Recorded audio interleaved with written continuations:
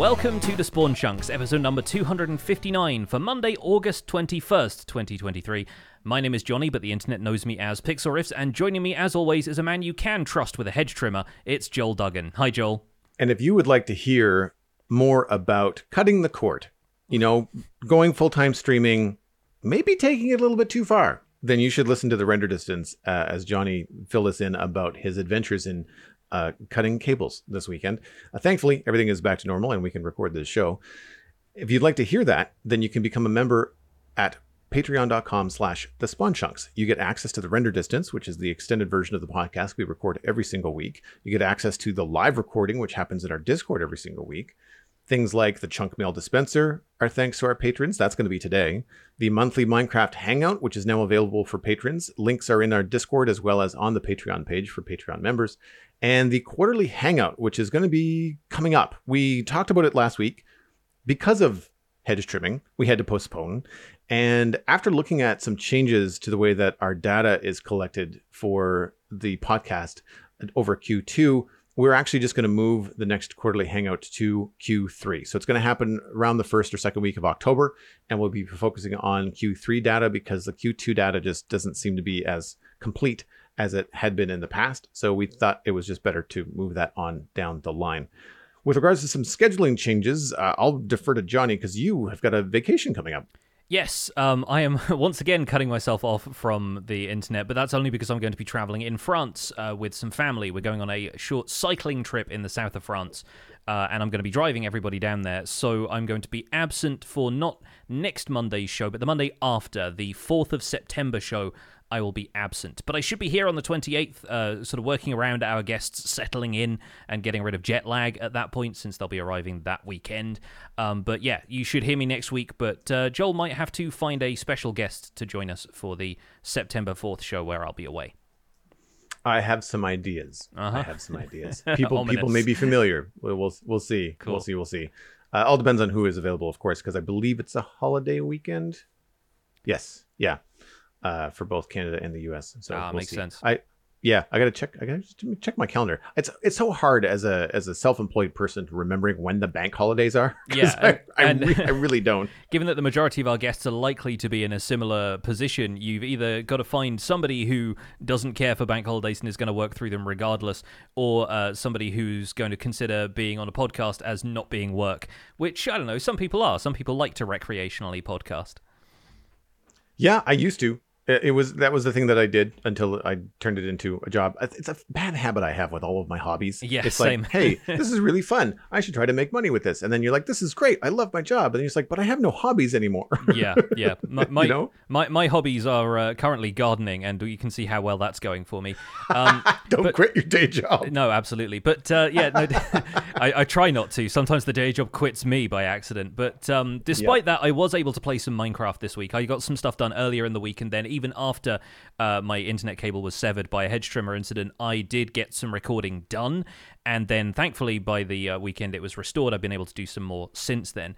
So I have started raiding some of the more advanced structures in the Minecraft Survival Guide world. I went to an ocean monument first, mostly with the interest of filling out my storage system, where I'd set up a bunch of categories for all the different blocks, and I decided I'm probably going to need bulk storage for prismarine, which means acquiring some prismarine so I can put it in the item filters to say make sure all of the prismarine bricks and dark prismarine go in these hoppers. So I went and just did a basic Ocean Monument raid, water breathing and night vision potions, got myself a Tide armor trim from Elder Guardians, which is something that only occurred to me while I was there, was that I was potentially going to get my hands on one of those.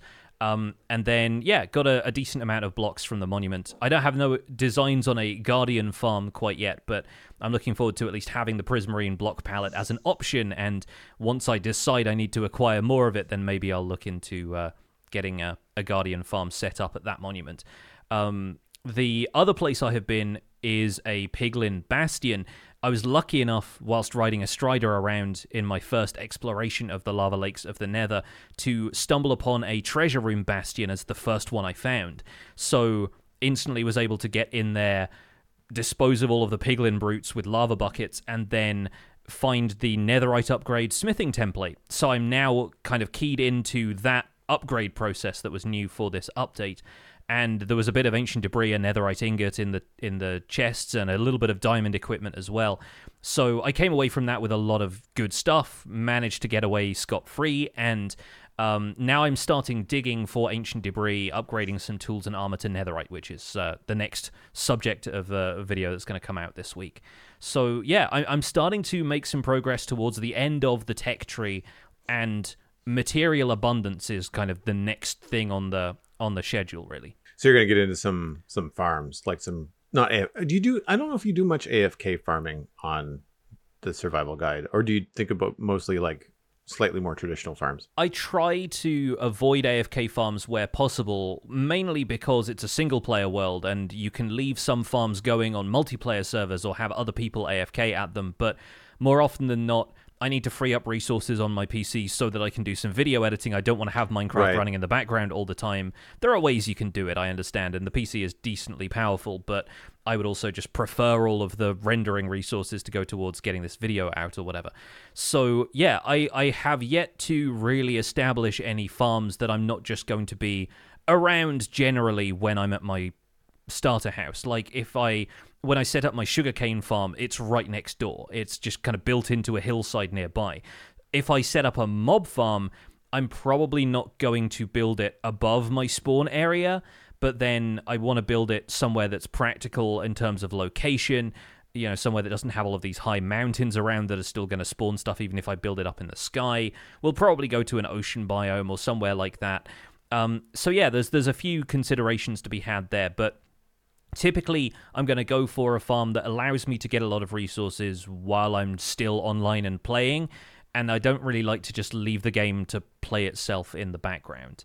Obviously, I've got an iron farm in mind, and other bits and pieces like that. But the whole purpose right now, like the main thing I'm working on, is making sure that my storage system has all of the blocks that it's going to be sorting, so that the next step in the quality of life for this world is being able to throw everything in my inventory into the chest at the beginning of the storage system, have it make its way round, and sort everything automatically, instead of thinking, well, no, this and this hopper don't have anything in yet, so all of the items are just going to randomly start assigning themselves to hoppers further in the system.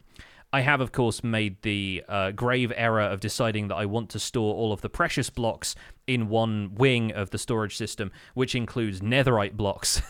So I'm probably going to have to do a lot more digging in the nether if I want to assemble one of those for the storage filter, and another one to go in the floor to indicate this is what that chest holds.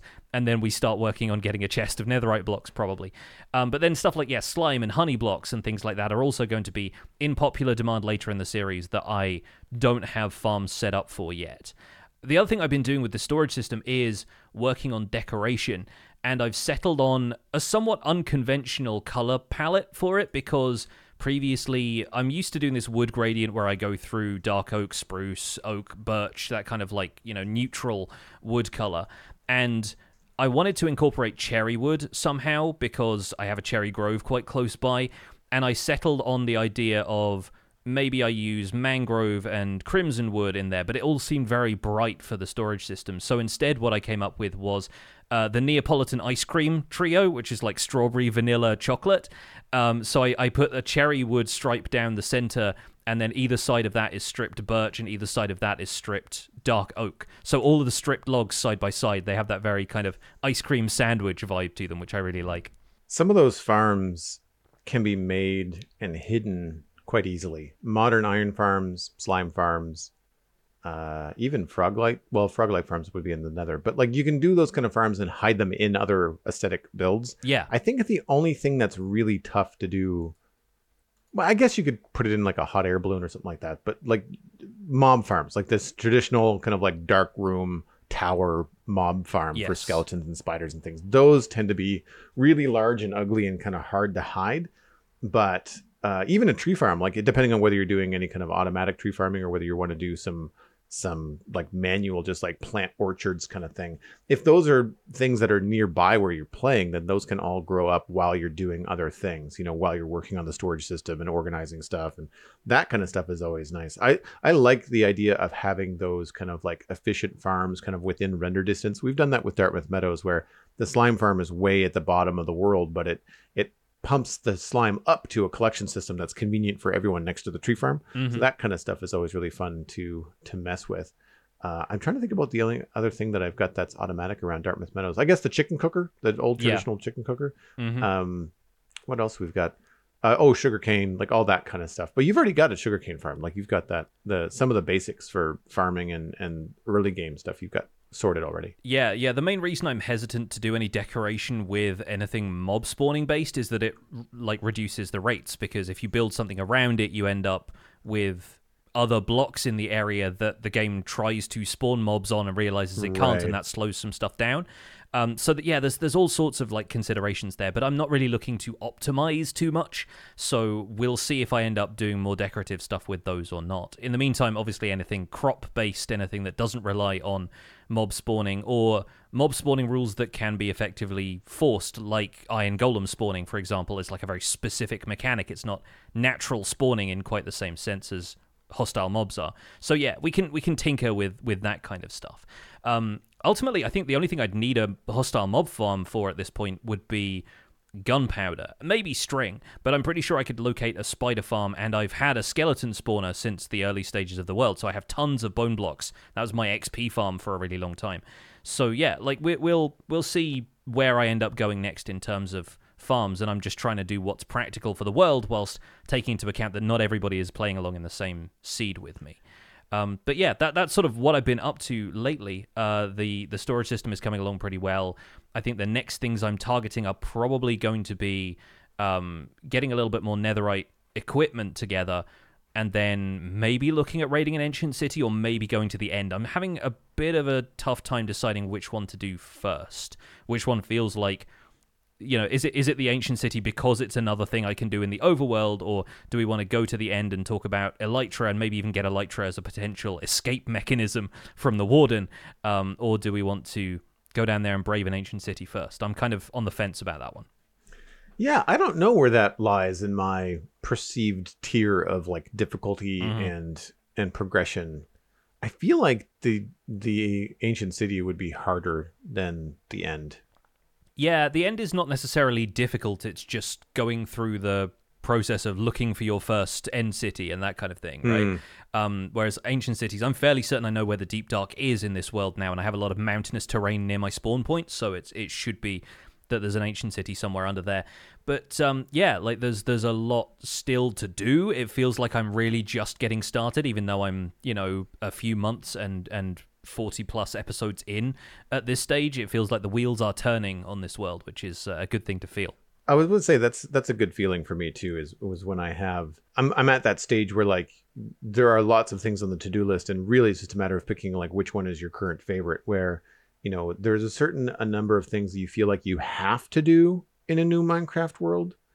Even though I know I haven't started many new Minecraft worlds, I feel like there's things that you just kind of gun for because you just want the quality of life, or you want that kind of progression for survival or protection, or just so you're not dying all the time, like that kind of thing. Or you hate scrounging for food. So like, you know, priority one, automatic food somewhere, somehow, you know? Yeah. And I feel like when you reach that point where you're like, okay, now I get to bring out the big guns. It's a combination of like flexing your Minecraft knowledge, but then also like giving you that freedom of, we're no longer on just one tutorial track for the survival guide. Like we can go down any of these roads, and it's going to mean that you're hopefully going to find something of interest to most players, as opposed to like everybody has seen this probably before, unless they're brand new to the game. And I think that's where I think, and I don't know, you might be able to fill me in.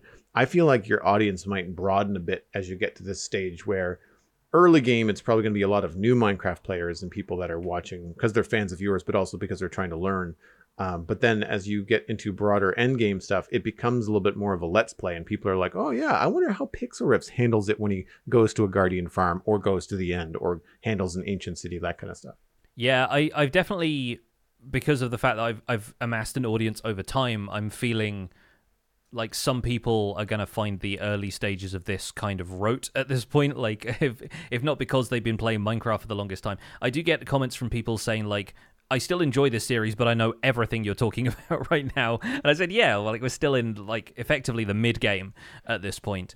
And so yeah, it's definitely at the point where I'm looking forward to reaching people with newer knowledge, and there's occasional peripheral things like sniffers that there isn't really much to say about them. They're great, like I've enjoyed having them around, but I can kind of leave them alone after one episode. But it's the concepts that have domino effects on what you do later in the game that I'm really looking forward to getting to. So we'll hopefully get there. Having mined all of the iron for my storage system hoppers out of a huge vein of iron, I'm really looking forward to having an iron farm just so I can recoup my investment a little bit and have some workable iron ingots, and also so that I can leave a lot of the iron that I'm pulling out of the ground as raw iron and raw iron blocks if I want to use those for other things. So there's aesthetic kind of checklists going off in the background as well as all of the technical stuff.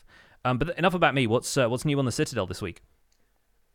So I spent the week up on the ramparts of the towers and the walls of the West Hill Keep, adding lighting and details. I've done this around the curtain wall in a number of places, and so it was time to add these details to the keep. And I opted for the soul lanterns. They are a lot more aesthetically pleasing. They are softer on the eye from a distance. They don't stand out like a lighthouse. And I tried to take some shots with shaders at nighttime, but they didn't quite turn out as well as I thought they were going to. It looks better in game without the shaders on in terms of how they light things up and how subtle they are.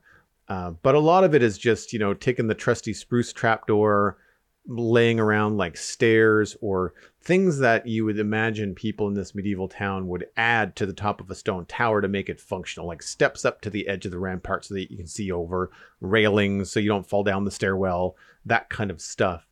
I also had to light things up because I don't want any creepers dropping in on my head, as there is a central courtyard, and then I don't want to have like spawning spaces encircling this whole thing because it's big enough that they're going to be more than 32 blocks away from you in some places. So you don't want to go up to the top of a wall realizing, oh, there's 2 creepers up here because I left it dark. Yeah. And the Soulfire lanterns, the soul lanterns, they don't light it up so much that it glows at night. Like you get some lighting, and because of the lovely new, can we still call it new? The lighting mechanics where things don't spawn unless it's 0 means that you need maybe 1 soul lantern on a wall, maybe 2. To make it look aesthetically pleasing, but you don't need 1 every 4 blocks. So it doesn't look like a Christmas tree, which is great. And I started adding these little towered things to the top of each stone tower, these little light kind of, they almost look like street lights. But I couldn't think of anything else to do. I kind of pointed them in different directions. I put a double light over the gate, which I quite like. And the fact that they echo around the tower and the keep, they make it feel a little bit more functional. So I like the way that they are right now. I don't think I'm going to add a light to the top of the tallest tower, the really skinny one on the west. I just kind of like the way that it looks. It kind of feels iconic. I feel like sticking a little twig on the top of it would look kind of silly and take away from it. So we're going to leave that the way that it is. And I've left some things dark. It's not perfectly spawn proof. I just like how dark the west side of the main roof is. And it just feels creepy. It feels like one of those, gothic, movies where, Dracula's running across the top of the roof and it's all black, and it just feels kind of spooky. And then the other thing that I did was all of these places have got stairwells that lead up to them, whether it's a wooden staircase or a stone staircase, especially around the front gate and around the towers that are near the main entrance to the hall. There's these rooms that are just kind of like just big enough for a staircase and a couple of other things. So I was throwing things like tripwire hooks up against the walls. My note blocks are textured to look like crates. I've got spruce chests as a texture, and kind of throwing stuff around so it looks like there's a function to the space as you head up the stairs. It's either storage, maybe it's meant for guards to hang their bow or grab more supplies for the top of the wall, that kind of thing. I really enjoy the Vanilla Tweaks data pack Wandering Trades, which gives you mini blocks of all the different blocks in the game that you trade with the Wandering Trader. And Polished Andesite is a great little block because it looks like a cannonball, even though I don't have any cannons. It looks like a heavy stone that you might throw off the wall if you were like defending it or something like that. It just looks like cool stuff piled around. And again, anything that puts a Minecraft block on a bit of an angle, like you can with any kind of head block, which is what they are, then it really helps sell it. But that's it. Like it's really kind of going through these details. It's a slow process. It took me a couple of hours each stream to go through about half the keep, and I still have a few more parts left to do, but I just really like it. You don't have to plan or think ahead too much. You just kind of sketch. I equate it to sketching as an artist. You kind of like, does that look good here? Oh, this looks a little bit brown. Let's add some, or a little bit gray. Let's add some trapdoors, and I don't want to do a trapdoor ring around the whole thing, so I'll just add steps in like the corners and maybe in the middle, and then it'll look okay. It'll look like it has a function or a purpose, or it was intentionally put there. And the lighting thing, the only part that got a little bit frustrating was lighting things up because I had to more than I wanted to.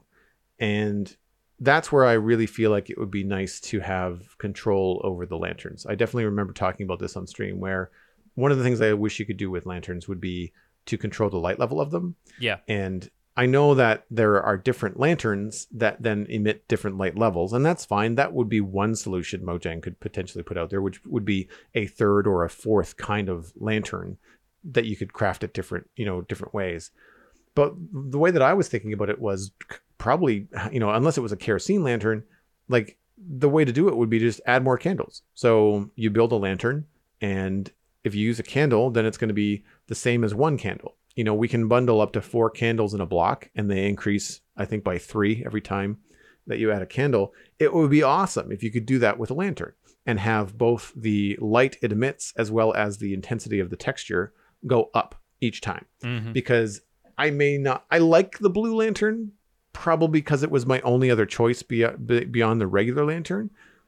But if I had my, full control, I would probably be putting these orange lanterns all over the place at varying degrees of intensity. Like the lantern above a door to the kitchen is probably going to be a low level lantern, but the 2 lanterns hanging outside the main gate, the main portcullis, those would probably be either full strength or almost full strength, And I think that having that level of control would be really, really fun. And having the soul lantern hanging over the kitchen, giving off this eerie blue light, isn't quite the vibe you want for a warm space with a hearth and everything, right? Yeah, I can kind of see that. Do you feel like an obligation to make sure everything in West Hill is mob proof for people who will visit later, or is it really like for your own convenience because you don't want creepers coming up behind you and blowing up stuff that you've worked this hard on building? Oh, it's essentially selfish. Yeah. Uh-huh. I mean, I also wouldn't want the experience, like if it was somebody else's build and I was walking around looking at it and then a creeper came in and blew me up as well as part of the build. Yeah. I would feel bad, even though it wouldn't be my fault because it should have been lit up, But yeah, I'd like it to be safe. The other thing is that we play on hard mode, so zombies break doors. Yeah, and if you get zombies spawning, there's been definitely times where I've walked through hallways going like, I could have sworn I put a door on this. There was 2 a door weeks here ago, yesterday. Yeah, absolutely. So that kind of stuff is a pain. But yeah, it's mostly because West Hill is so big that you absolutely will get stuff spawning at one end if you're at the other, or even just far enough away, like across the river. And the issue, of course, is that because it's mostly lit up, any one particular space that is not is almost guaranteed to have a mob spawn, right? Because it's the only place for miles that they can spawn.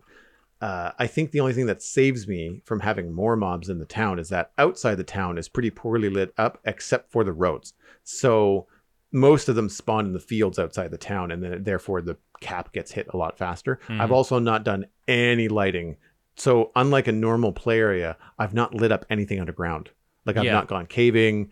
There's a couple little spots where I've filled in spaces and smoothed out the landscape around West Hill, but there's a whole mine shaft down below. There's all kinds of things. There's geodes that I've found, and I've left it all blank because all the mobs spawn down there and gives me less trouble up top. But I definitely run into them if I go out on the main road. There's definitely a lot of creepers and skeletons like hanging around in the fields and the swamp and stuff. So yeah, it's mostly for me, but it's not perfect either. Like I'm not gonna, if something really looks terrible, then I'm not gonna sacrifice,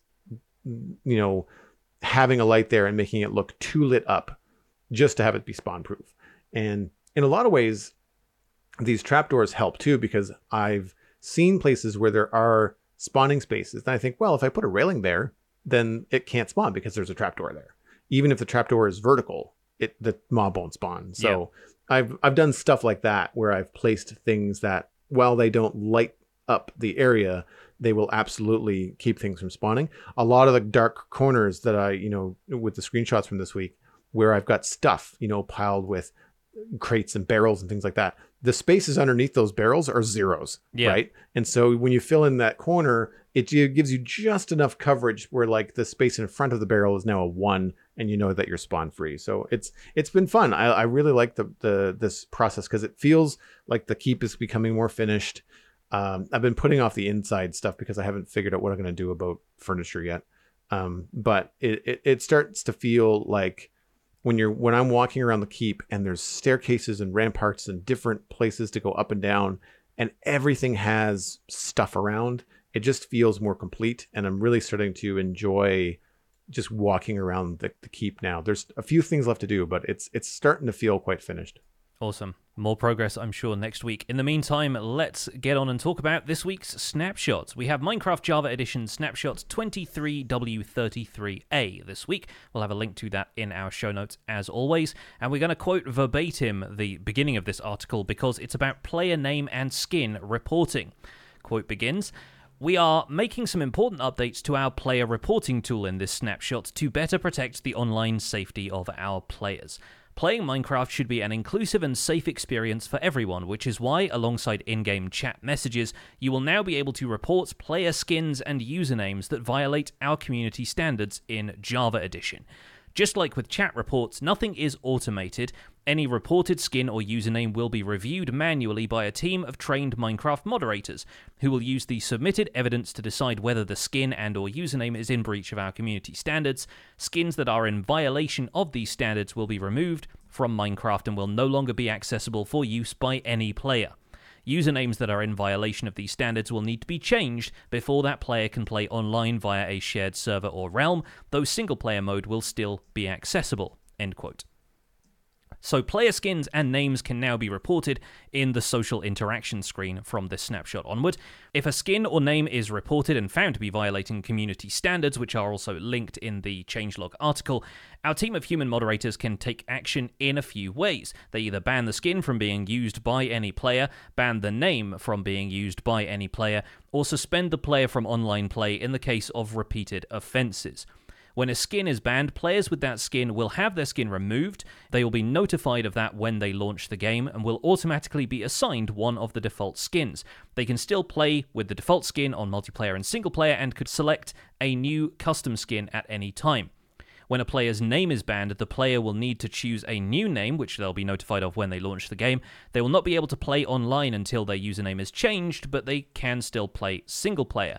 A skin or name that has banned cannot be used by any player in future.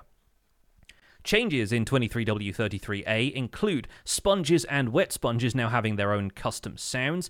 The calculation to determine whether a mob can attack a player or other mobs have been changed. More details on that in a second.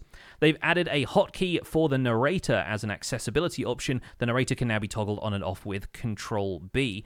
They've added a I want to report them player reporting category just for more general reports, and a change has been reverted where armor trim patterns would be masked by the underlying armor texture.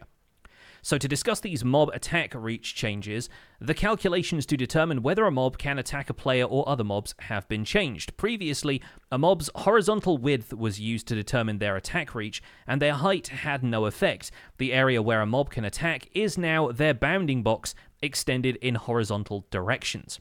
If a mob is entirely below or above a player, they'll not be able to reach you. And while riding on a medium-sized mob like a horse, you'll be protected from small mobs like baby zombies. While riding on a tall mob like a camel, you'll be protected from standard-sized mobs like regular zombies. It's kind of the, poster feature of the camel in the first place. Also, Ravagers won't be able to attack you through a few block-thick walls anymore. However, to escape from an Enderman, you will need to be at least 3 blocks above the ground, above the Enderman's total height, not 1.5 blocks as before. Mobs will be able to attack you with the bottom of their hitbox, assuming your head is in range, and so this means builds that trap hostile mobs might need to be adjusted in order to be safe. This change does not affect the reach of players, and mobs still need to see their target in order to attack it. Technical changes in 23W33A. The charts on the debug screen can now be toggled with F3+1, the pie chart, F3+2, FPS and TPS, and F3+3, bandwidth and ping, instead of holding Shift, Alt, or Control while opening the screen. Added decal field to armor trim patterns, default false. If true, the pattern texture will be masked based on the underlying armor. Bug fixes in 22W32A. Wrong attack radius calculation damages and kills entities through blocks and corners. Zoglins, hoglins, and pandas can still attack players riding camels. Eating chorus fruit does not reset fall distance. Narrator hotkey cannot be customized or disabled. Bees don't pollinate themselves with spore blossoms and chorus flowers, and armor trim no longer render their second layer. A full list of bugs can be found on the Minecraft.net article that will be linked in our show notes. So I think the main thing to discuss with this, I think obviously the mob attack reach thing is worthy of note as well, but the main thing they've introduced with the snapshot is player name and skin reporting. And I think this change has been received with a lot more understanding and positivity than there was around chat moderation.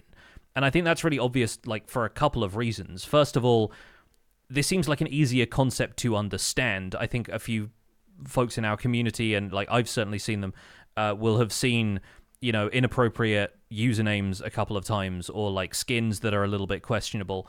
I think it is harder to come up with false positives. A lot of the conversation around chat moderation was about nuance and context, and since it's such a small thing or such an obviously visual thing, somebody's Minecraft skin or username being offensive is quite clearly offensive. There's less room for that kind of like ambiguity, right?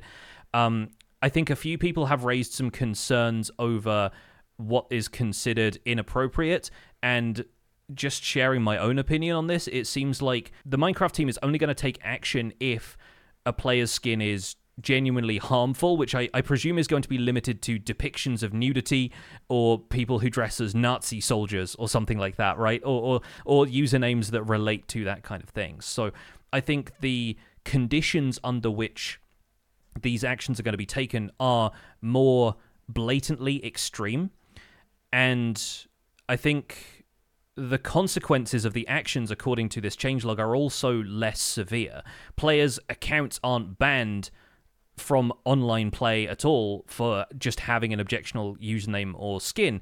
It's simply removed, and the player can be suspended for repeat offenses, but typically speaking, they're suspended from online play until they make some meaningful changes, at which point they're allowed to come back online. So it certainly seems like less of a scenario in which you could lose access to Minecraft entirely, which is what a lot of people were concerned about when they introduced chat moderation.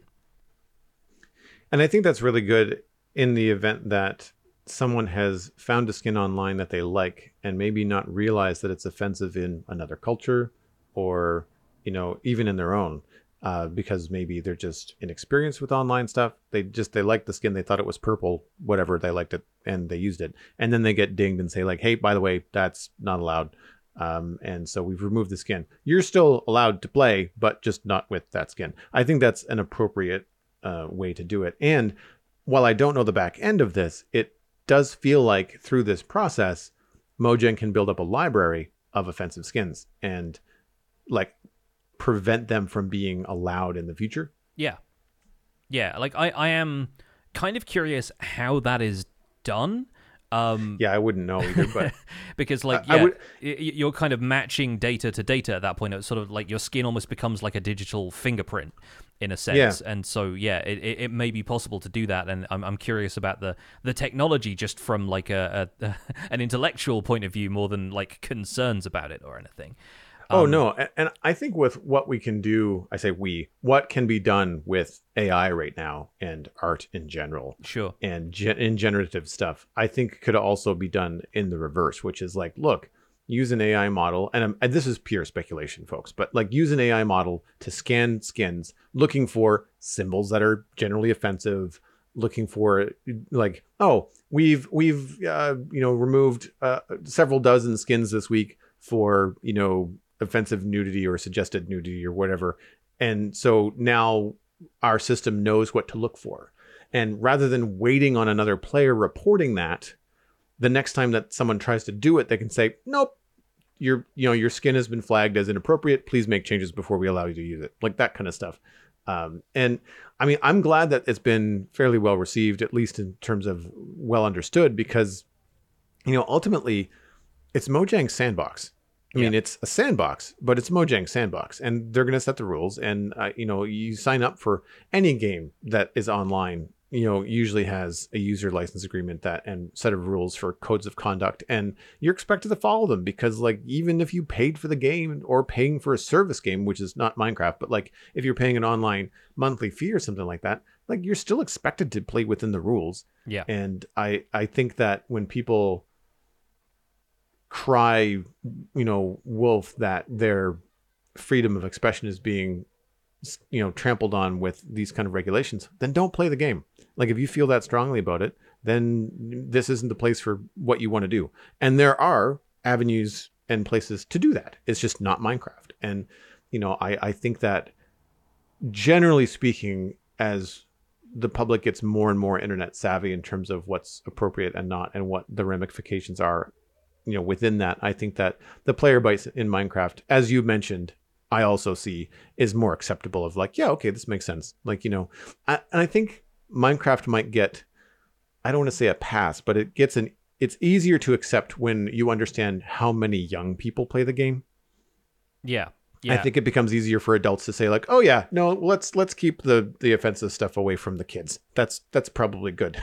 Like, I can play other games where that's allowed. I don't need it to be in Minecraft, Yeah, absolutely.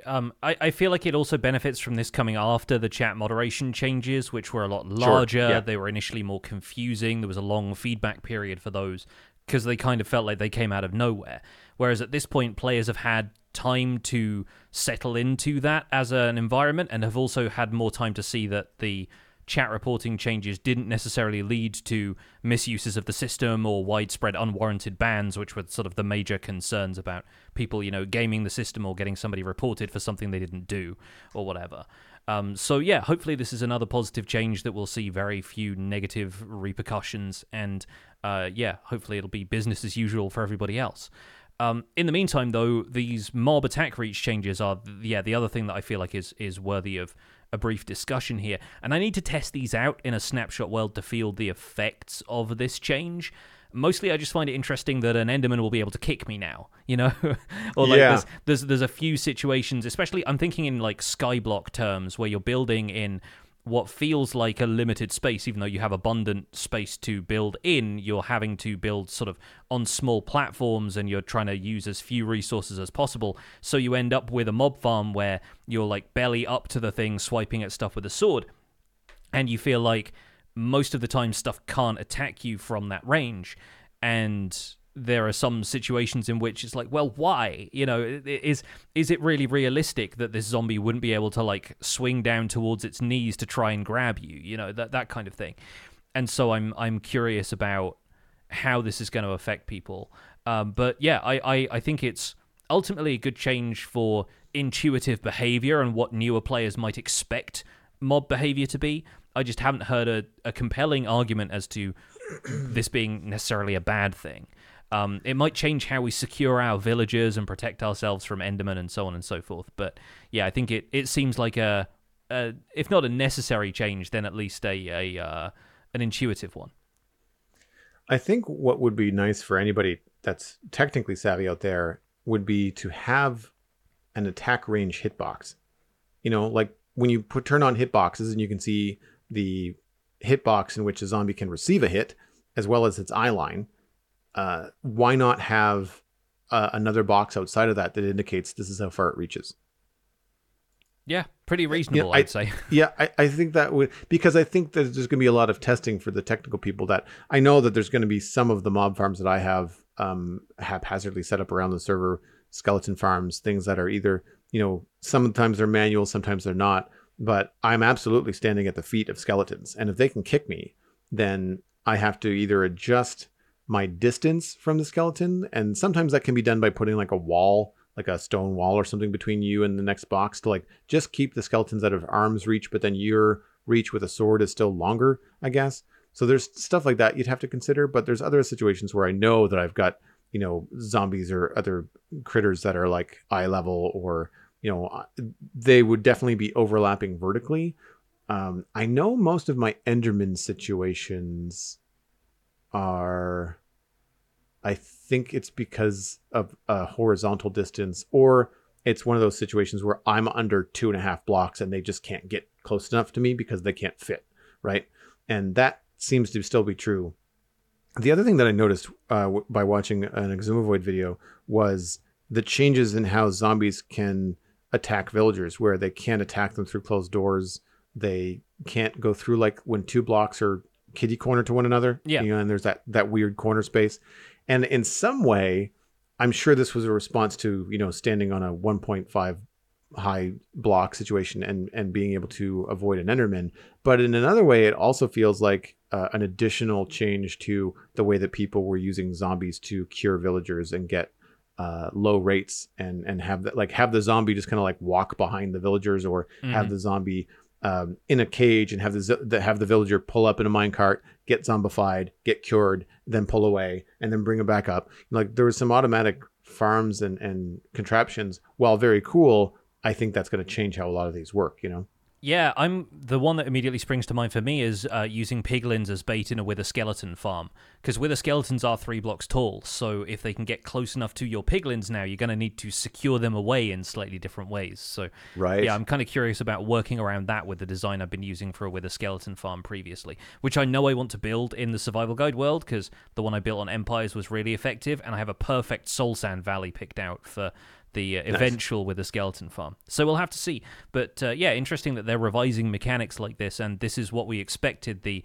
dot releases of updates to be after they kind of initially started rolling out these mechanical changes in 1.19.3 and .4. What do you say we move on into chunk mail? Sounds like a plan. If you would like to email the show, the email address is spawnchunkmail@gmail.com. Our first email comes from Judd G. Not Judgy, Judd G, a landscape artist member of our Discord, Default Skins. Hi, Joel and Johnny. After watching Pix's most recent episode, I thought I would share that I often play Minecraft on mobile on the bus to work. I turn off my internet all the time to save data, and my custom skin is always available offline. Why have this in Bedrock, but not in Java? It's clearly a feature Mojang has thought about. When I first started playing, my default skin was Alex, but recently, after they added the other more diverse options, my default skin is now K. Maybe the way default skins function could be applied to saving custom skins for offline play. Thanks for all the work you do on the show. I've been listening since you had 3 stacks of episodes, and it's awesome to see you get to 4 stacks. I am also a recent landscape artist supporter. Judd thrives because of all he's learned from Pixel Riffs and the Spawn Chunks. Well, thanks, Judd. Always nice to hear about people thriving and not dying in these email sign-offs.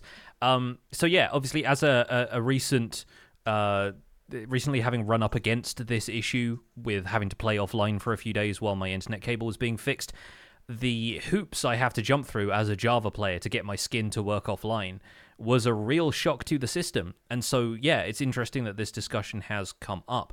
I can understand why changing skins mid-game is part of the Bedrock Edition experience because of the marketplace. The fact that a lot of the time for console, mobile, and so forth, you are downloading skins from the marketplace in order to use them in-game, and then being disconnected from all of those because you're playing offline seems kind of like a bit of a shame. Not to mention the fact that mobile devices can then be taken anywhere, so it sort of stands to reason that you should be able to play with the skin that you're used to in an area that you don't have an internet connection if you're playing on a device that allows you to travel with it more easily than a desktop computer. So I think part of the reason that this isn't a thing in Java is almost like a legacy thing, it's because the skins are handled by that central server, and that central server is what allows you to download things like player heads for the mini blocks you were talking about with your Vanilla Tweaks data pack. It's a centralized hub of data for people to get their skins from when they load up Java Edition. And I expect with regards to the changes in this week's snapshot, I expect it helps them moderate custom skins on Java Edition if they're uploaded to a central server and are both stored there, but then also can't be switched out so easily. The Java launcher has at least given the player an option to change skins from within the launcher now, so you don't have to go to the Minecraft.net website to do it, but you still need online connectivity to do that. If you go to the skins tab in the launcher, if you're offline, it says, sorry, you can't access this right now. So yeah, it is kind of a surprise that just storing that somewhere for offline play isn't considered as part of the Java ecosystem.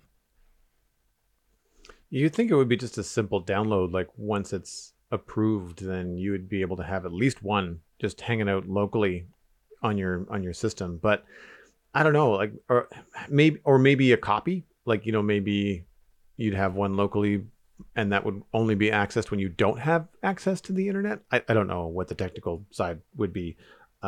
I find it all really interesting because I don't really put a lot of stock in my skin, and that could just be my age as a player and the fact that I don't do edited video content where I then use the Minecraft, player skin as a way to address the camera. Like, I don't spin the camera around and look at me.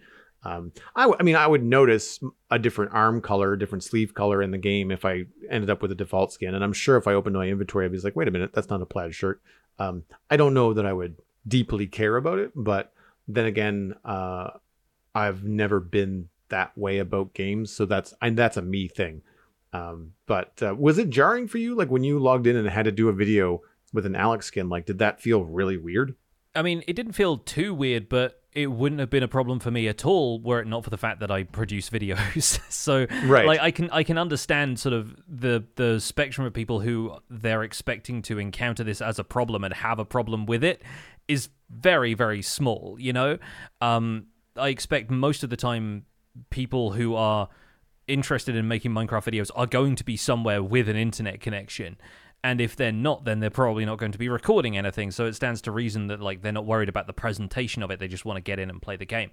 And once I was in there, it like is barely noticeable. You open your inventory and there's a slightly different player model there. But at that point, I'm covered in the same armor that I usually wear. Right. So that's already got a couple of my personalizations to it, thanks to armor trim being a thing. So it didn't feel like an out-of-body experience or anything, but it certainly did feel strange delivering my intro looking at the camera with a blank sort of Alex face. And the fact that you're not even able to choose from the default skins when you load up the game, like I couldn't switch myself to looking like Steve. Like it assigns it based on your unique user ID.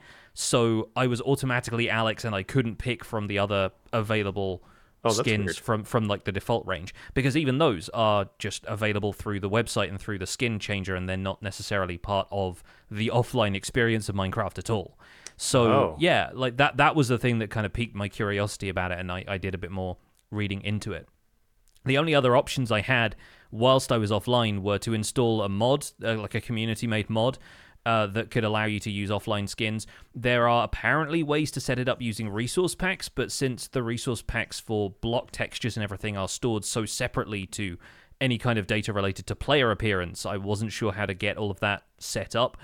And, I could have potentially figured out some way of getting a very brief internet connection, and then, all I would need to do is log in once and I would be able to use my skin forever. But it turned out that USB tethering to my phone just wasn't an option on my PC for whatever reason, whether the PC or the phone had issues communicating, I'm not sure. But yeah, it's a little strange being forced to use a specific skin when it's such a small image file. It's a PNG, it's 16 kilobytes on disk. It seems like the kind of thing that you should be able to get in there. So it's obviously not a priority for the Java team, but I wonder if that's a change they can make in future. Do you want to read the next one? Yes, moving on to our next email. This one comes in from Mechmorphic with the subject of aesthetic block interactions. Hi, Joel and Pix. Lately, I have been thinking about some aesthetic block interactions I would like to see added to Minecraft. One great example is between fence posts and signs. I would like it if you could hang hanging signs off of fence posts and have the fence post connect to the sign, with that connection's block model matching seamlessly with the wooden bar of the hanging sign. I would also appreciate it if fence posts would visually connect to the back of regular signs that you place on their sides, instead of having the sign float mid-air. Are there any minor aesthetic block model interaction changes you'd like to see changed in Minecraft? Mechmorphic travelled out of your render distance. P.S. I've been tuning into the podcast since 2019 and really enjoy it. Thanks for the work you both do producing it. P.P.S. I'd love to see Etho on the show at some point to talk about his playstyle. Batman exit. I like it. I'm also here for an Etho interview. That would be great. As a fellow Canadian, I think that would be really, really fun. You'd have a lot in common. But yeah, like of course Etho would be a great guest. He basically pioneered technical Minecraft on YouTube. We'll try and reach out at some stage. Obviously, we haven't had proper guests appearing on episodes for a little while, so we need to get back into the swing of things. But he's certainly on our radar. Once again, as a member of Hermitcraft, we don't always want to be just ticking off members of Hermitcraft as guests on the show. But I don't know. We'll see what we can do. Signs and hanging sign interactions are a big one for me too. Yeah. I think that there could be additional ways that they work with other blocks that would make a lot of sense. And as someone that wants to put up like road signs around the different areas in West Hill and the Valley, pointing towards different, take this road to get to this bridge or take this road to go to the main town, and not being able to attach those to fence posts, it's tricky. It feels very odd to have like essentially a giant tree that you have to attach these things to. So it's chunky Minecraft, but it would be better if we could interact with hanging signs a bit more. And I actually kind of hung around on the fence posts for more block interactions. I think fence posts interacting with stone walls would be a nice change. I think that in some ways I also want fences to not interact with things like raised trapdoors. So when a trapdoor is up, the fence will treat it like it's the face of a block. Yeah. And connect to it, and you might not want that. Now, I don't know how you would implement that, because you want the fence to also be consistent when it's next to an actual block versus a trapdoor. So I don't know how that would happen, but it would be nice if it didn't always do that, because I've definitely had times where I've wanted to put a trapdoor next to a fence, but I don't want it to connect to it all the time. Sometimes I do, and I think that's the problem, is that you have to make a choice as a player, and I don't know how to make that choice. Lanterns that I mentioned earlier, I really feel should have a side placement, just like hanging signs. We know it's doable. We know it's possible. Hanging signs hang under things in various different ways, and they also hang on the side of things. Lanterns should be able to be hung on the side of a wall without having to put like a trapdoor above it or something for it to be hung from vertically. I also mentioned earlier the control of light levels in candles, or in lanterns, even if it meant using candles. I think that would be a big interactive thing for me. And the other thing that I've come across recently is cave vines. And I think cave vines should be able to be hung from leaf blocks, because I want to put them underneath trees or foliage or custom growth of any kind. And you can't do that. You have to hang them to a solid block. Now, pro tip, you can hide a mangrove root block in your tree or in your bush and hang a vine from that, which is really counterintuitive, but It works. And I think, and the same is true of spore blossoms. Like, you want to put a spore blossom underneath your foliage, you've got to attach it to a solid block, or a block that functions as a solid block, like mangrove roots. And I think that kind of led me to just wanting all blocks that are in the foliage variety to work with one another. Like, I feel like you should be able to place propagules underneath all of the leaf blocks, not just mangrove. Now, does it make sense that they go on mangrove? Yes. But would it be cool if you could mix and match and create your own stuff by putting them on other leaf blocks? Absolutely. Hanging them under moss blocks. That kind of stuff would be really, really cool. Now, I understand that there's some limits. I don't think it's necessarily going to make a lot of sense to put a flower on top of a leaf block, because, like, where would it plant? Like, that doesn't make any sense. But I think a spore blossom underneath a leaf block does make sense. So I would like to see more of the foliage interact with, each other in terms of the overall palette in the game, I guess. Yeah, I think the same maybe even of like mossy stone variants and being able to grow grass from them. And this sort of touches on the discussion we had previously about pink petals actually being a flower and not scattered petals, because you can't put them on anything stone related. So right, that's obviously one that the community has been curious about since 1.20 added them.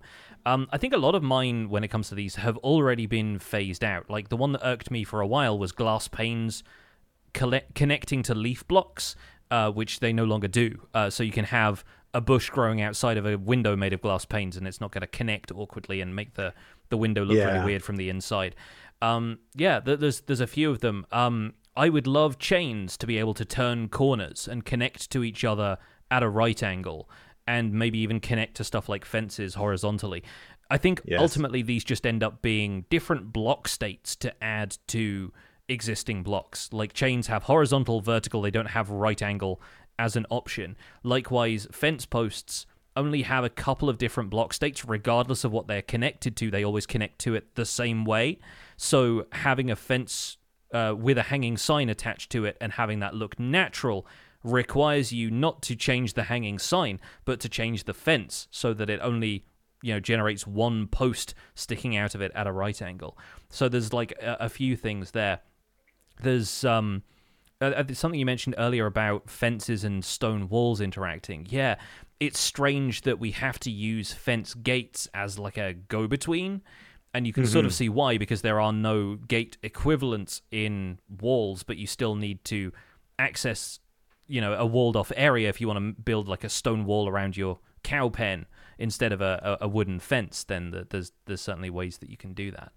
Yeah, I had a hard time thinking of other examples that really made sense to me, because I think they have eliminated a lot of the ones that I was initially like annoyed by or confused by. But yeah, chains are the main thing, because I like the idea of chains feeling like they aren't just stretched fully horizontal or dangling vertically between stuff, that they have a bit more freedom of movement, I guess. Moving on to our next email from Elo, mending upgrades. Hi, Johnny and Joel. I've been thinking for a while that the main issue people have with the changes to the villager training system is the mending enchantment specifically. For most players, it's objectively required on almost every piece of gear, and I think that trivializes the survival aspect of the game. I believe a possible solution to this might be to make mending an upgrade template instead of an enchantment, like the netherite upgrade. Perhaps the template could be found in the end cities for balance. This way, mending is still infinitely reproducible, but at a cost, and acquiring the upgrade template will not be easy or as easy as villager trading. Perhaps mending and netherite could be mutually exclusive, ? Though that might be taking it too far. Let me know your thoughts. Elo fell into the void after his elytra broke because he forgot to put mending on them. Oh no, that's a long flight. I feel like lately I've gotten into the habit of bringing Unbreaking and Mending books with me to the end when I go to acquire elytra. It's just like the first thing that you always want to do.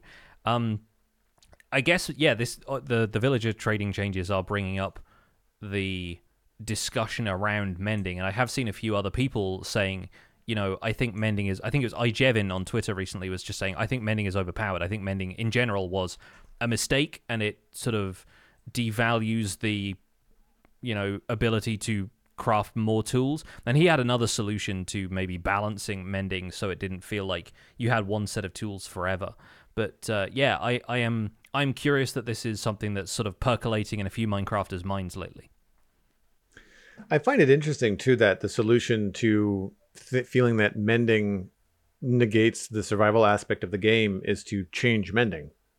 You could also just not use mending. Yeah. Right? Like that's a bit of a snarky response, but it's also like, well, if it bothers people that much, then just don't use it. Yeah. We talked about player challenges a few weeks ago. Yeah, it's the same thing of like, if you think the game is too tough, then start wearing leather armor all of the time, and does combat feel more balanced as a result? But it's usually the case that, like, I think we talked to Azuma about this, or Azuma's mentioned this in a few videos, but players always wanting to take the path of least resistance, and it just feeling natural if you're trying to use as many parts of the game as the game gives you, but then you're wondering why you're so overpowered when you're using the best tool set in the game. And so it depends what you want out of the experience, and Minecraft being a sandbox, the experience of having like tools that work for you long term and can be repaired fairly trivially is ideal for players who don't care that much about the tech progression and about the crafting side of things and just want to get on with gathering resources and building with them. And that's where I land with mending. Like, I think it is a great quality of life improvement for me, because I don't really want to interact with mobs and I don't really want to interact. I'm not playing PvP. I'm not really about fighting in Minecraft. I'm mostly about, building and stuff like that. And the fewer times I have to either one, potentially lose a pickaxe, but also two, like have to go back and repair it. It's great because it means that over time I don't have to keep on crafting or dealing with villagers and all that kind of stuff, because that's not my main reason for playing Minecraft. And I mean, the path of least resistance brings me to a really good point as well, which is that while I really like the idea that Elo put out there, which was, making mending tougher to acquire, and I like the idea of turning it into a template like netherite. I think that makes a lot of sense because you could attach a cost to it. I also feel, unfortunately, as a prediction, in general, the community would provide a lot of negative feedback to that because it's like taking something away. Like now that mending is in the game, I think Mojang is lucky they're not getting more heat from the way that it's changing with villager trades. If mending was put in the same situation as netherite from where it is now, I think there'd be a lot of negative feedback. I don't agree with it, but I think that that's what would happen because people just want that path of least resistance. And so many players, and you see it on a lot of times on like Let's Play survival servers where some players have the mindset of like, they just beeline straight to netherite, mending, like end game gear as fast as possible because they just don't want to feel the need to panic and be in a cave and have to worry about dying. Like they want to feel like I'm here to explore. I don't want the inconvenience of dying and losing my stuff and having to stop what I'm doing and re-gear and all that kind of stuff all over again. And I feel like there's room for both players, but I do like the idea of changing mending to be something different. And as far as what that looks like, we can't yet apply templates to tools. It's just armor at the moment. And what would that look like? Because really for me, mending, it's more about my tools than it is my armor. And I feel like putting a tool in a smithing template might be a little straightforward. I kind of wonder whether there could be something added. Like right now for templates, we don't actually have a fuel cost or a time cost. Like it's not like smelting something. Whereas, the cost in a template is usually the cost of duplicating it, which is like the material that it's made of plus, is it 8 diamonds to 7 duplicate? Yeah. 7? Yeah. So you have to do that, around an armor template to do that. And, like if you did that with mending as a template, that becomes more expensive. But I mean, as an end game player, if you want a lot of mending, you probably already have a lot of diamonds, and it would be still long term cheaper than constantly replacing diamond pickaxes and stuff. So yeah, I mean, I think there's ways to balance it. What do you think? I think the problem is we've had mending since 1.9 and it feels strange at this point to nerf it or add more obstacles in the path of acquiring it when I agree that maybe too many people rely on it, or at least as far as we're aware from the community, people end up relying on it. But like I said, there are play styles where people aren't interested in, using up a tool completely and then having to dispose of it, or, there being other ways to implement mending is an interesting discussion, but I'm not sure what those would be that don't just feel like taking away something that wasn't really causing that many problems to begin with. I think there are now more reasons to want diamonds. There are more reasons to kind of balance an economy around diamonds with the addition of armor trim, and people have had a good time using that. It hasn't really been a feature that most people have ignored. People like the idea of it. And now that I'm in the ecosystem of using netherite upgrade templates to turn my gear into netherite, I'm going to be using tons of diamonds in order to, 5 tools and armor, as 4 pieces of armor. I'm going to be spending a lot of diamonds on my existing diamond armor, not to mention if I, ended up losing durability on those and having to repair them. I think especially with stuff like once you've got netherite equipment, the way that you repair that stuff in an anvil, I'm fairly certain, is with netherite ingots. Like, you can't repair a netherite pickaxe with diamonds in an anvil. So I think it becomes even more grindy once you reach that stage, and that would put people off using netherite as a material, even more so than the upgrade process now does. So yeah, it's a curious balancing act. I think the proposal of adding it to the end as an item, on the one hand, sounds like a good idea for the long-term balance of the game, but on the other hand, might just add more reasons for long-term players to rush the progression and get to the point where they have shulker boxes and mending. They always just beeline for the end cities. Yeah. The other thing is, I think adding mending as a trade for only a specific type of villager could always be balanced with adding more guarantee of finding mending books in structure loot. Because right now, all of the enchanted books you get from ancient cities, with the exceptions of Swift Sneak, dungeons, fishing, all of that stuff is randomized. It's just, within a certain range of enchantment levels, it just gives you a random book, sometimes with multiple enchantments even.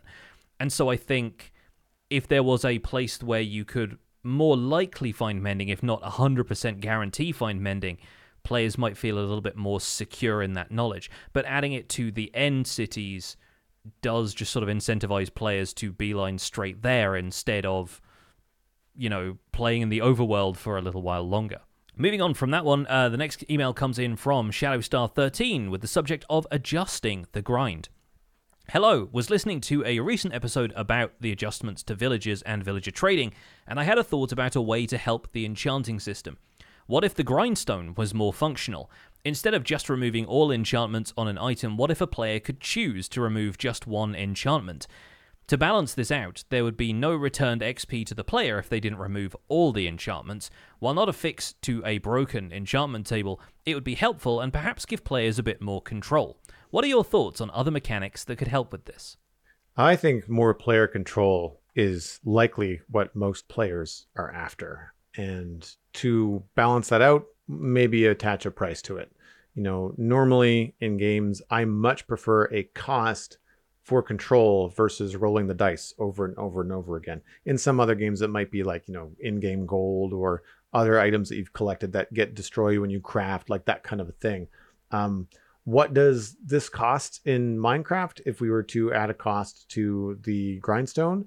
I mean, maybe the grindstone gets durability like an anvil and eventually breaks after so many uses of removing enchantments. Grindstones in real life often use diamonds, which are hard for, grinding implements. And so maybe instead of just sticks and smoothstone, you could use diamonds in a grindstone.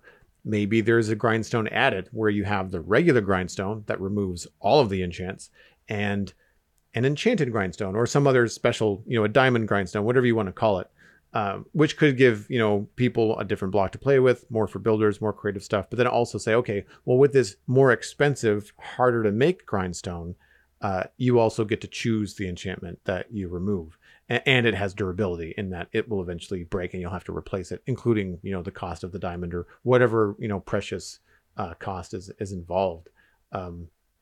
That's my immediate response to the grindstone. Like, how do you feel about the grindstone being able to be something you can control with regards to enchantment removal? It feels like the kind of thing players have asked for a while is, can you take enchantments off of items, maybe apply them to books, instead, like the people want to keep those enchantments around and again, have more control over it. I like the notion of it being a separate grindstone that maybe, is an upgrade in the same way that the blast furnace or the smoker feels like an upgrade to the furnace in terms of functionality.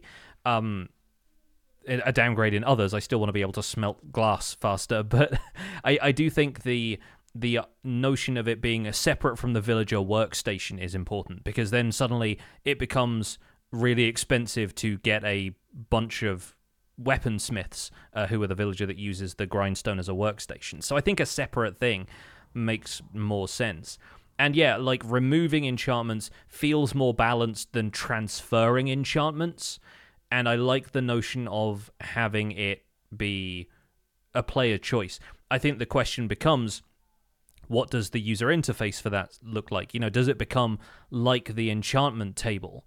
And like the enchantment table, does it have some risk involved? Like, if you select one enchantment to come off, does it also occasionally take off one enchantment, almost as a mirror image of the enchantment table, sometimes giving you more enchantments than you expected it to give?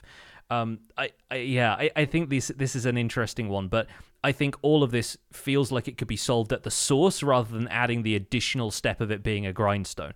Like, rather than giving us more control by adjusting things afterwards, give us more control over the enchantment table in the first place.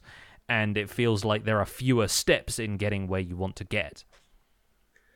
That's kind of where my brain went, because if the enchanting system is going to stay basically as it is, making that assumption, then I'd like to be able to add things like potions or enchanted books to chiseled bookshelves and put them around an enchanting table to influence the enchantment results.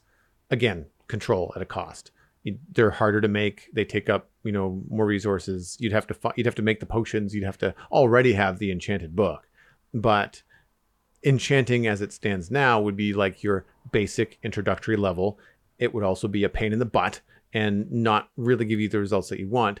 And therefore, having more control later in the game when you have more resources to apply to chiseled bookshelves, it would feel more of a reward because you understand how it used to work and you didn't like it. And now you have control and you can make it work the way that you want. I think that would be a fun way to kind of utilize blocks that have been added to the game and make for some interesting builds too, right? Because you could then get creative. Like if they make one adjustment, I would say change the distance at which the bookshelves have to be from the enchantment table, because then you could have a very creative, cool looking apothecary type build that would also function in the game and give you the enchantments that you want. And all you'd have to do to get different enchantments is, like a real wizard, like swap out the bottles that are around the enchantment table and put different books there and like all some that. different candles and that kind of thing. Yeah. Mm-hmm. Yeah. I think that would be great. Yeah, that has a certain appeal to me as well. Like, I like the idea of it. You could make a very atmospheric kind of witch hut build with sheafs of herbs hanging from the ceiling and that kind of stuff. And it would feel a lot more like you were doing magic and a little bit less, I don't know, maybe because we're just experienced with the system at this point, but it feels a little bit less magical when the enchantment table is giving you just Unbreaking 3 for the 50th time, right? Yeah, absolutely. One other thing, before we get to this last email, one other thing I wanted to mention related to the previous one more than this one, actually, and the subject of tools becoming used up. When I first joined the Decidedly Vanilla server back in 2015, there was a graveyard at the spawn town, which was really just for disposing of your old tools. Once your tools got to like 1 durability and they had got to a repair cost that was too high for you to be able to repair them, either by combining them or just adding diamonds to it, people used to effectively lay their old pickaxes to rest in double chests that were made up to look like coffins and stuff like that. And that, while obviously pre-mending, this was still in version 1.8, and while a little macabre, I guess, was also kind of a sweet tradition of sorts. And I feel like sometimes the absence of enchantments like mending that allow these things to exist in perpetuity creates these sort of sentimental traditions and little stories like that can be worth having in a Minecraft world. Like, the artistic value of them, I feel like, is not necessarily going to counterbalance the technical value and the sort of quality of life that having mending applies, but it does feel like kind of a shame to lose traditions like that in everybody using mending. So I think that's an interesting thing to consider if you are maybe considering using mending less as these upcoming trading changes take effect. Our last email this week comes in from McScrewgun, a landscape artist member of our community. Good afternoon, good evening, and good night, Joel and Pix. I would like to speak to one of the 2 points sparked by episode 258. There was a good deal of talk about community in that episode. It was all in service of how great the community is in regards to helping each other learn, pass on knowledge, and advance the game and playing as a whole. I would state that it is more than just that, more than just people getting together and playing the same game. I would stand atop a mountain and proclaim it is more than just that. You see, my wife and I purchased Minecraft for our son, McScrewson, as a reward for buckling down and pushing through the difficulties of school and society shutting down as it did in COVID-19. Then I started playing, and as you can guess, I whose videos I watched to learn how to play. Then that led me to this guy with a quote-unquote small medieval town he is still building. and his Patreon server. Joel, please insert an ad for yourself here. You are too humble to do that yourself. So Infinity Cove is my patron server for people that don't know. And then McScrewgun continues, I learned that I had cancer. So there I am getting chemo during COVID. And that is a recipe for not going outside and being in contact with anyone. My family, my D&D group, which played virtually, and the online community surrounding the Spawn Chunks, the Citadel, and Infinity Cove quite literally kept me going. I have made very dear friends who I cherish with my time and look forward to playing with every time. You know who you are, and I know you're listening to this. The Minecraft community is so much more than just sharing how to play and how to manipulate the game. It's a wonderful cross-continental and cross-generational gathering. I play with people as far apart as England and Australia, and at the same time as young as my children and older than I am, because we all know no one is as old as Elkhorn. McScrewgun did not die. Minecraft and his new friends kept him going. Well, that's incredibly sweet. I'm sort of speechless after that. Thank you so much, McScrewgun, for sharing your story. And yeah, like, this is how I feel about Minecraft, although obviously without the sort of great emphasis on sort of personal health and that kind of thing.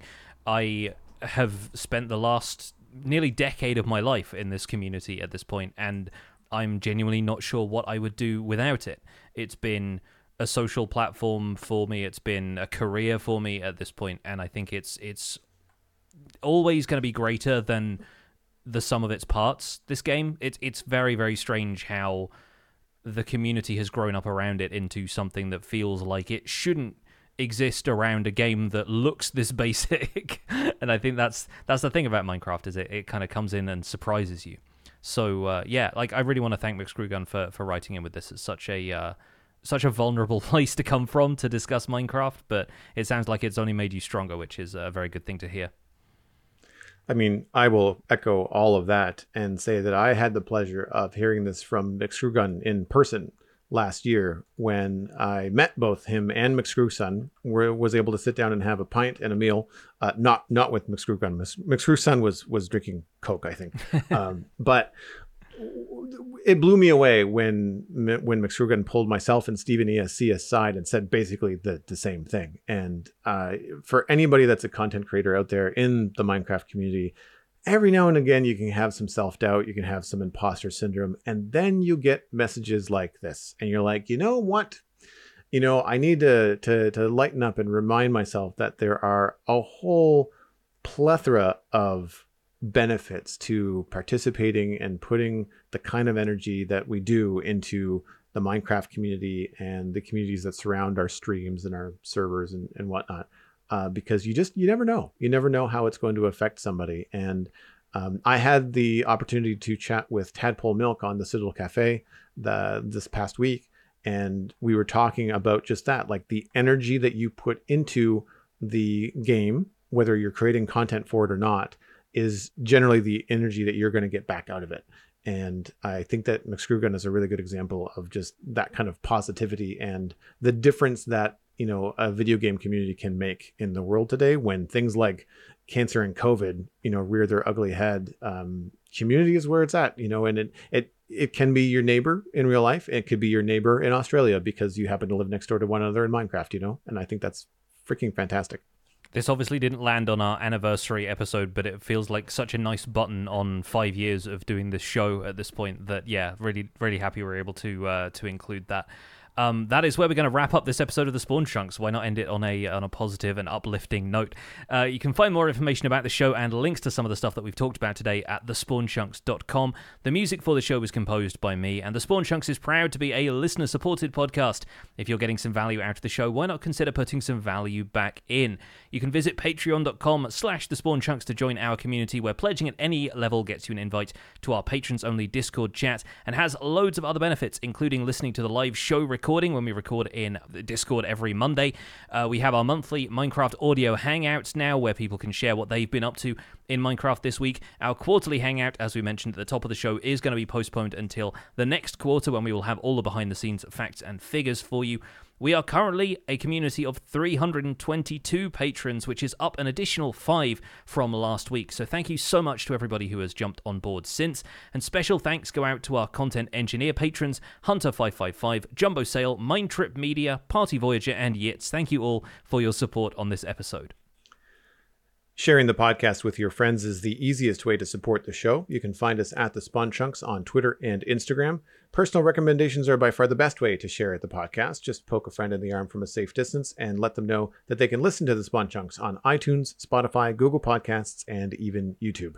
Be sure to leave a rating or a review on your favorite platform. You can email the show at spawnchunkmail@gmail.com, and the RSS feed is linked on thespawnchunks.com. The Patreon-only RSS feed is on the Patreon page. That's where you can listen to The Render Distance, the extended version of the podcast. My name is Johnny, but online I go by Pixelriffs, and as long as no further disasters happen, you can find most of what I do at youtube.com/Pixelriffs, where the Minecraft Survival Guide is currently in its 3rd season and the Netherite era. I stream 3 days a week on Twitch, where I do behind-the-scenes work for the aforementioned YouTube series, and I'm the voice of the unofficial Hermitcraft recap, which you can find through a quick YouTube search. Aside from that, I'm at Pixelriffs on social media. Twitter and Instagram is usually where I'm at. Joel, where can people find you online? Everything that I'm doing online these days is linked at joelduggan.com, including the Citadel Cafe, which just came out last week with a new episode, again with Tadpole Milk. We talked about The Witcher Season 3. No spoilers, we were only just starting it. I'm Joel Duggan on social media and Joel Duggan on Twitch, where I stream Thursday through Sunday, Lego on Fridays, and Minecraft the rest of the time. Thanks for visiting the Spawn Chunks. The world outside is infinite until you cut it with a hedge trimmer.